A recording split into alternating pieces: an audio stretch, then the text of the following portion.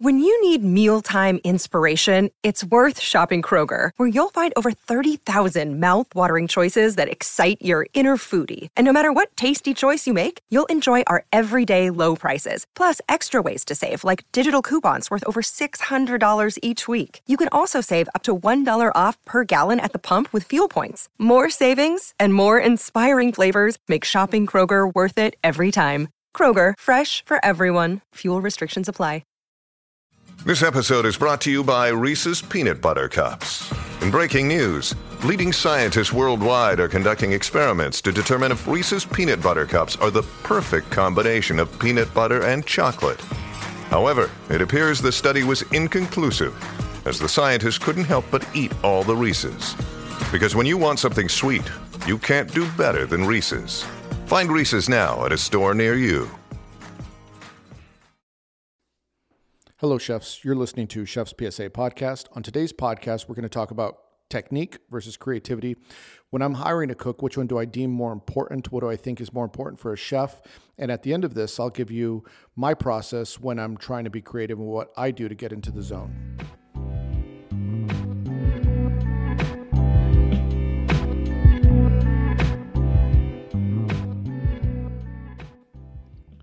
So first, let's talk about technique. And when it comes to technique, I do feel that technique is superior to creativity for the majority of your career and probably for about 90% of the jobs out there.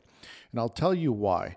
Because when it comes to creativity, you either have it or you don't. A lot of people are born with natural creativity. There's ways that you could boost up your creativity. But techniques and proper technique can get you very far throughout your career to a very high level, even if you don't have creativity to go with it. So if you don't have creativity, you could always fall back on technique. And as a chef, and when I used to hire people, you know, the truth of the matter is you're not going to get your dish on the menu right away, especially when you're right out of culinary school. Like, let me be honest, no chef is like going to their very green culinary school student and saying, you know, what dish ideas that you have, let me see your creative food. The fact of the matter is that doesn't happen. But what they need from a cook when they're just starting out is, what are your technical skills? Do you know how to dice? Do you know how to brunoise? How are your knife skills? Do you know how to set up a proper station? Do you know how to saute? Do you know how to braise? And all the other cooking techniques that go with it. And that is what I look for when I'm hiring someone is, do you have a strong grasp on the fundamentals, which I deem more important than creativity? When you're the head chef or the sous chef or the chef de cuisine, or whoever's really writing the menu, the last thing that you need really is a creative person that's going to take a spin or riff your food and not do it the way that you want it. So sometimes creativity can be a double-edged sword when you're not in a position that allows you to be creative, which, you know, is unfortunate because it does push a lot of creative types out of the industry when it's like equivalent to, you know, you have all these great ideas and you of what you want to do with your art, but you don't yet know how to paint. So it could be discouraging early on in your career when you're not allowed to express your creativity. But the fact of the matter is, and the fact of the matter remains, that when you're a chef, you're looking for people that can execute your vision and your creativity. That's you know, you've worked all these years, you finally made it to a place where you're able to put your ideas forward and create your own food. And unfortunately, the last thing that you need is someone changing up your dish when you're not looking, which, by the way, is like, in my opinion, is like a huge culinary sin. You should never change your chef's dish. The only person that should change the chef's dish is the chef. So that's always been a rule that I've had in the kitchen, is no one changes the chef's dish but the chef. That is like culinary 101, because you put a lot of effort into a dish, designing a menu, and it's like a huge slap in the face when someone comes in and says, oh, I could probably do that better than that chef. Let me change it up because I have all these really good ideas. And it's like coming from a place of ego, because the chef needs to be able to put his food out for guests. They want to come back and make sure that they're getting the same dish. And if it's different every time, it's like, well, it hurts the reputation of the restaurant. It hurts the reputation of the chef. It's going to hurt business, all because someone wanted to be creative and take, creative freedoms with another chef's dish. So people, if you're listening to this, if you're not the chef, you should never change a chef's dish without speaking to them first. And I'm not saying you can't do it, but you should always have the conversation first. You need to go up to the chef and say, I think this might work better. I think this would work. Would you mind if we try it? And the answer might be no, get back on your station. Or the answer might be, you know what, that's a good idea. Let's discuss it and look at it. And it all depends on where you work and the type of chef that you're working for. But as a general rule, never change your chef's dish without asking. But anyway, so let's talk about technique for a little bit. Why do I think technique is important? Well, because if you have solid technique and there's a wide range of skill levels of techniques. Like if you go to like a 3 Michelin star restaurant, the brunoise is perfect, where they're brunoising tarragon and, the sear on the fish is perfect and the pasta is cooked perfectly. Like there's a high level of technique. And when you have a high level of technique, you could really go work anywhere.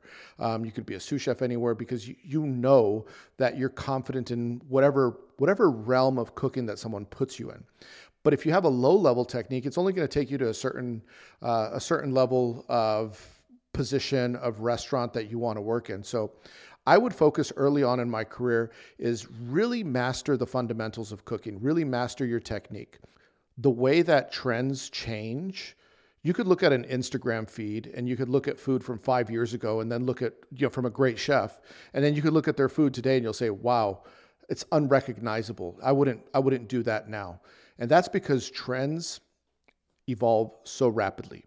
Plating trends, the ingredients that people are using, it changes. I mean, I've seen Instagram trends like, I don't know if everyone remembers, like there was this, like a stamp where you'd use like at the bottom of a cup and it would make this like beautiful, stamp.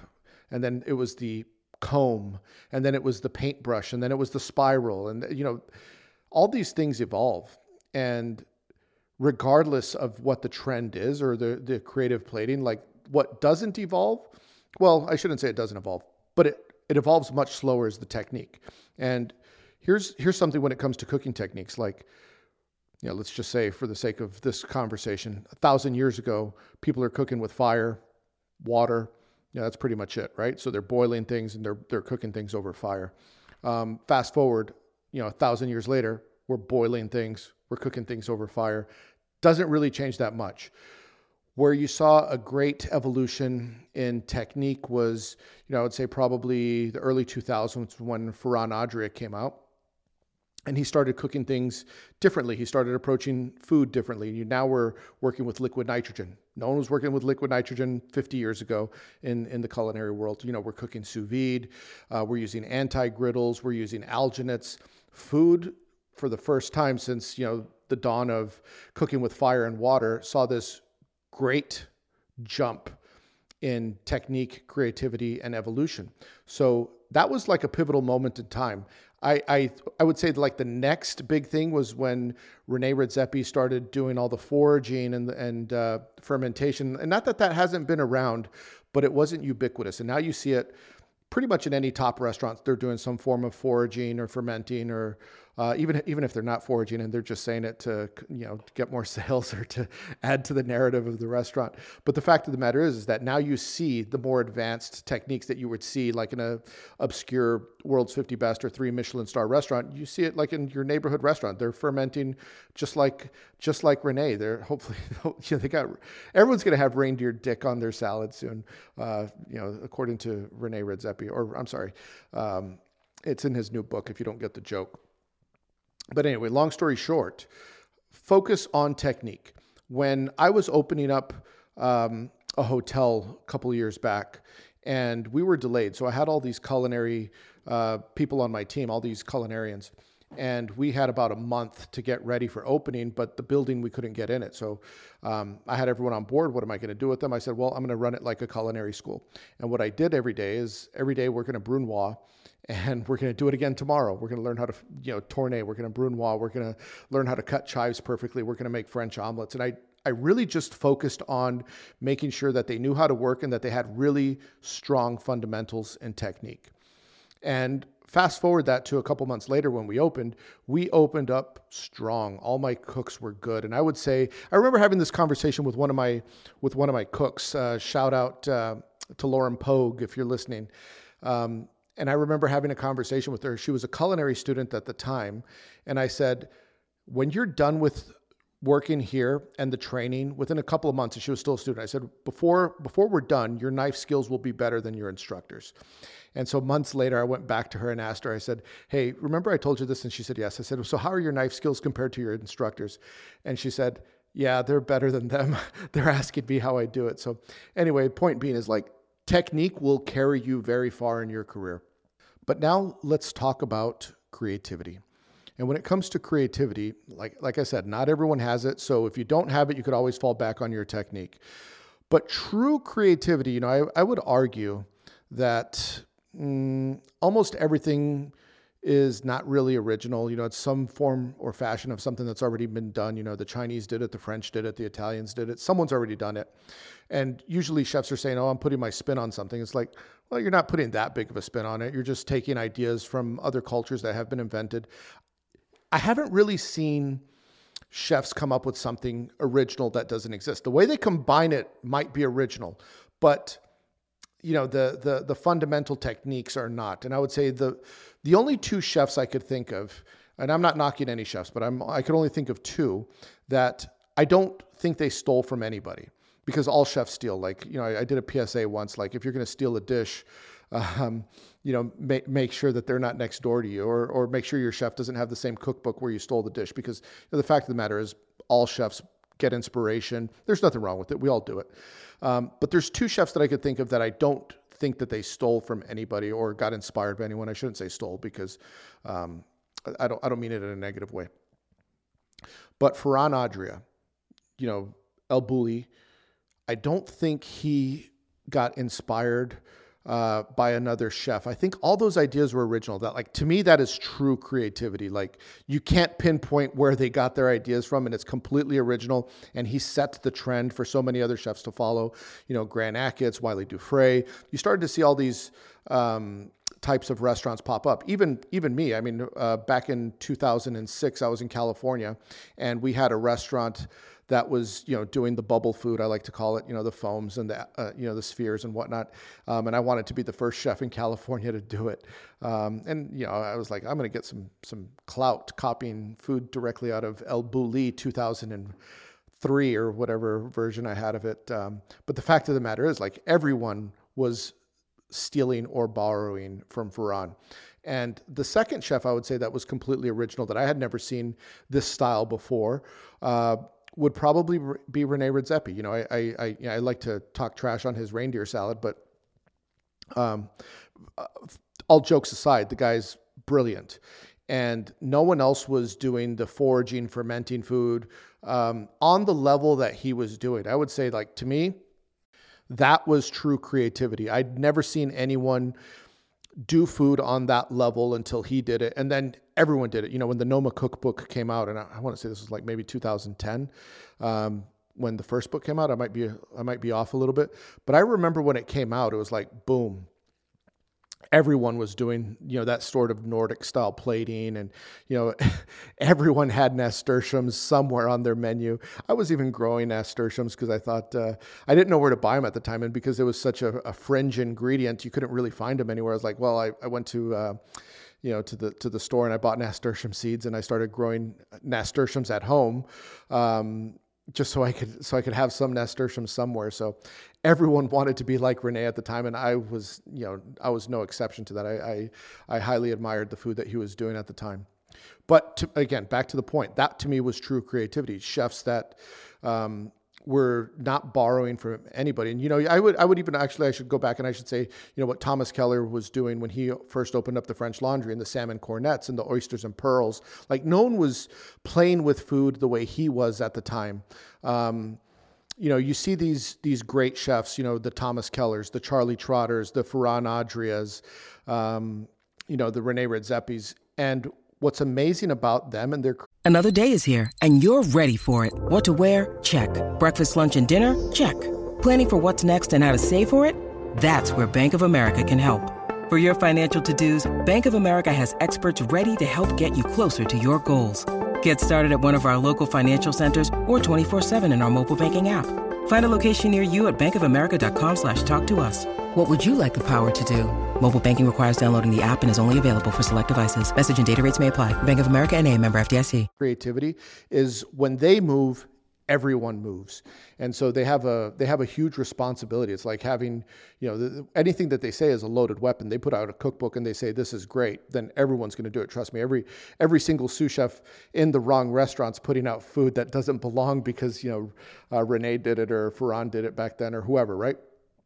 So it's interesting to see how creativity works. But long story short, creativity can get you to a certain level of food. But I would caution chefs, especially new chefs, when you get your restaurant, to be careful with the creativity. My rule of thumb was always 70-30 on menus. So 70% of the menu was always dishes that I knew would sell. I hate to call them fastballs, but I'm not talking about strictly fastballs, but things that people could wrap their head around was about 70% of my menu. And then 30% of my menu was always the experimental things that I wanted to, okay, let's see, how are people ready for this, in this particular market? And a lot of times, when the Noma book came out, I'll give you an example.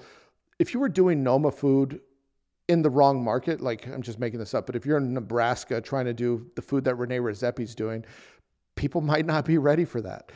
So it's important that you understand your market too, because, I've been the victim of that, like maybe, trying to punch up and people just aren't ready. And then, people think, oh, what the hell are you serving me here? This food doesn't make sense. It's the chef's ego on a plate. So by the way, going back to a chef's PSA that I did a while back, cooks, if you're going to put a new dish on the menu that you invented, make sure the chef doesn't have the same cookbook.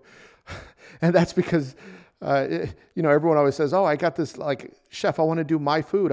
I have all these dish ideas. And it's like, okay, show me. And they think that you don't have the same cookbook. And it's like, I have that book. That's not your dish. You stole it. It's okay. Everyone does it, but don't say it's your dish. So anyway, that's just, that's for people that don't think that you're the only one in the kitchen reading books. Like, this is the business that we're in.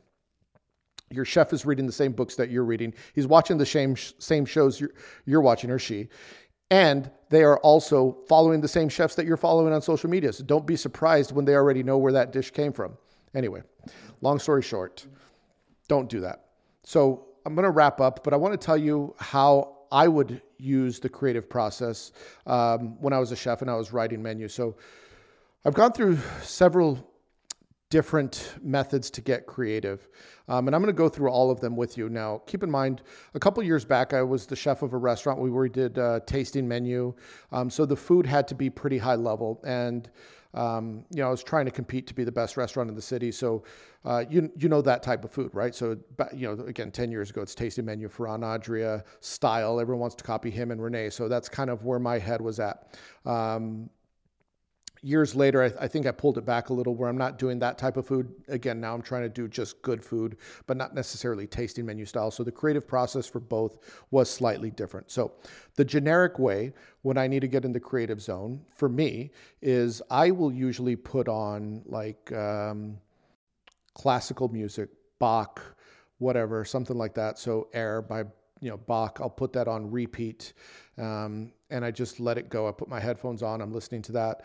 Or if I don't have headphones, I'm just listening to it, slightly low in the office. A lot of people like to use binaural beats when they're, studying or whatever. It helps put you in a brainwave state, which will accelerate your creativity. And, if you have iTunes or whatever, you could find binaural beats that'll be good for study or creativity or whatever. So putting that on is good. I don't like to listen to music with lyrics because I end up singing the song in my head. So if I'm listening to Only Built for Cuban Links by Raekwon, I just, I start banging out Glaciers of Ice or something. And I'm like, oh no, I need to be banging out recipes, not hip hop lyrics. So no lyrics for me. I sit down. I usually sip something caffeinated. In my case, I'm usually writing menus in the afternoon, so it's usually like a green tea. I drink coffee in the morning, green tea in the afternoon, so I'll drink something caffeinated, put my headphones on. I like to chew gum. I've read before that chewing gum stimulates you mentally. Mint gum in particular is what I like, and I've also heard that peppermint or spearmint is good for creativity and memory. And then I have this other thing that I do, which is a recent thing. There's these things called, I think they're called boom boom sticks, and they're like scented sticks that I will, smell, and they smell like, there's some that smell like spearmint or whatever, cinnamon, and I smell them and it like puts my brain, okay, it's time to focus. And the reason I have all these anchors is because it reminds me that, okay, you need to be in the creative zone. This is what you need to do. And so every time I'm doing that, my brain just, it switches. Okay, you're in creative mode. And then I just start writing ideas. I just think and I just write, and I just think and I just write. So that's what I do to get creative. Now, I've had other methods in the past where I might go to a museum to look at different art. I might say, okay, I need to get inspired by different colors. So if I wanted to create a red dish, what would I do? Or a blue dish? Or I might go, by the color spectrum, red, orange, yellow, green, blue, indigo, violet, white, whatever, something like that. So I'll follow the color wheel. Then I might do food. And again, these are things that I challenge myself with. They'll say, how do I do food with inverse colors? So like purple and yellow, or red and green. So let's make a dish of inverse colors. Then I'll think, how do I add texture and contrast to the dish? So how do I make the dish hot and cold? How do I make it, crunchy and smooth? So I will start thinking, some of these things. Is there some sort of inverse correlation on the dish that will make it interesting? Other things that I will think about is I will think about the season, and a lot of people will think, okay, 5 seasons. So spring, summer, Indian summer, fall, winter. So if you go through the 5 seasons, and then, okay, in the spring we're going to do morels and asparagus or whatever. But I try to say, okay, no, let's get past the morels and asparagus. Like, what else is spring? Spring is like renewal, rebirth. I think pastel colors like Easter, temperature change, transition. Okay, now those are the things that are going through my mind. Like, how do I create a dish that will encompass more than just morels and asparagus or spring lamb? It's like, okay, yeah, that's the obvious, but let's go deeper. How do we go deeper and think about spring differently? And then I used to challenge my team, and this was a good exercise when I would get into a creative process with a group. So let's just say there's 4 people in the group. I would say everyone has to come up with 10 dishes, and I would assign them all different. I would say, okay, you're assigned spring and the color green. You're assigned spring and the color red, and you're assigned spring, and I want you to think cold and hot. And so I would give them very specific parameters, and then they'd come back and say, okay, these are the dishes that I came up with. And that would help, because if you have, again, let's just say you have 4 people, and maybe myself included, so let's say it's 5. Then at the end of it, you'd have 50 dishes, right? If everyone just comes up with 10, at the end of it, you have 50 dishes, and maybe you only need 10 for the menu. So we have 50 dishes, and then we just sit in a room. It's like, okay, what do we think about this? Yes, no, that would be good, but let's do it with this person's that. And so we all start bouncing ideas off each other. And it was really great brainstorming when we would approach things that way. And then one of the last things I'll talk about when I would think about creativity that would help me, and this was something that when I just started, something that I learned, but I also started noticing patterns in cooking, is like, you've heard the expression, if it goes together, it grows together. That used to be on a voicemail for one of the voice recording, I should say, for one of the places that I worked, where they said, oh, Chef Andre Natera says if it grows together, it goes together. And it's like, everyone always used to associate that with me. It was like, I didn't invent that. I think that's been around for years, but someone quoted me saying that somewhere. So that became the thing. And every time I'd bump into a friend, oh, you're the it goes together, grows together guys. Like, no, I don't think that was me. I think that was like, every chef that came before me, but whatever. So anyway, long story short, I would look at dishes. So let's just take sushi, for example. So if you look at the seaweed in the sushi, and then you look at the fish, and then you look at the wasabi, like all these things grow in the dark. So I would say, okay, let's try and pair things that grow in the dark, or let's try and pair things that grow on bushes, or let's try and pair things that grow high up on trees, and the things that would eat those things high up in trees. So I would start thinking about that. So it's like, okay, what would a rabbit eat? And I don't really know if rabbits eat carrots. I think they do. But it's like, okay, if we have a rabbit dish, I imagine like a rabbit, a carrot, and what else would they have? They might be eating some lettuce. Okay, so how do we combine that onto a dish? And then I would also sometimes, and this is no longer relevant, but at one point I had an exercise where every dish needed to look like something. And that was like, there would have to be certain shapes on the dish, there would have to be certain textures, and there had to be a focal point. So I'll just give you an example. Every dish had a main focal point, and that was the star of the dish, where there was a protein or a vegetable or whatever. But let's just say in this case it was a lamb for whatever reason, and so it's okay. Lamb is the focal point, and then we needed to have 2 vegetables. So let's just say that lamb had carrots and asparagus for the sake of conversation. So it'd be like, okay, it's got to have carrots, and those carrots need to be prepared at least 2 different ways. So I might do a cooked carrot, and then I might do a carrot puree. And then the other vegetable, I'd say it needs to have a raw preparation and a cooked preparation. So I would say, okay, there might be like shavings of asparagus, and there might be, asparagus tips that are cleaned up on the plate. So it's okay. We have a raw preparation.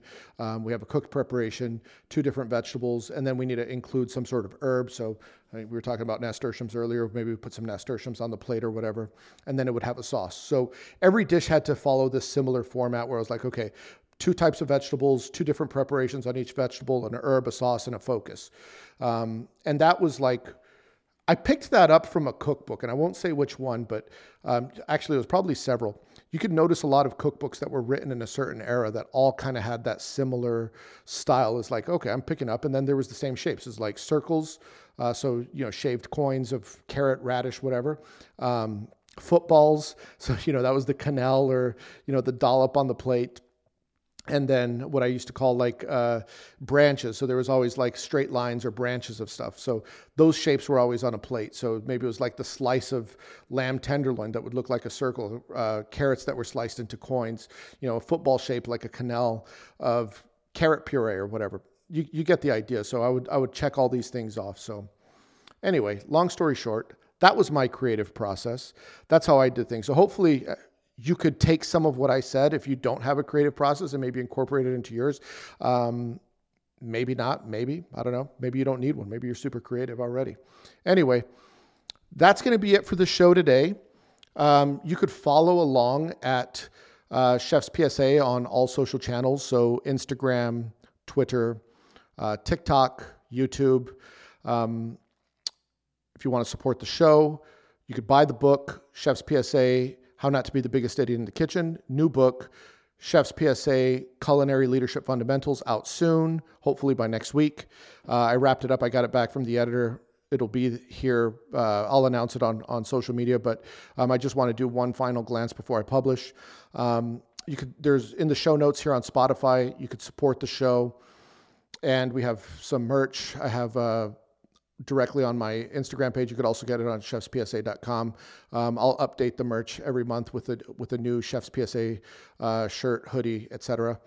And don't forget, if you're listening right now and you love the show, which I know you love the show because you keep coming back, and it's probably the best chef show there is because I've been listening to these other chef podcasts and they're not giving you what I'm giving you. I'm giving you the real.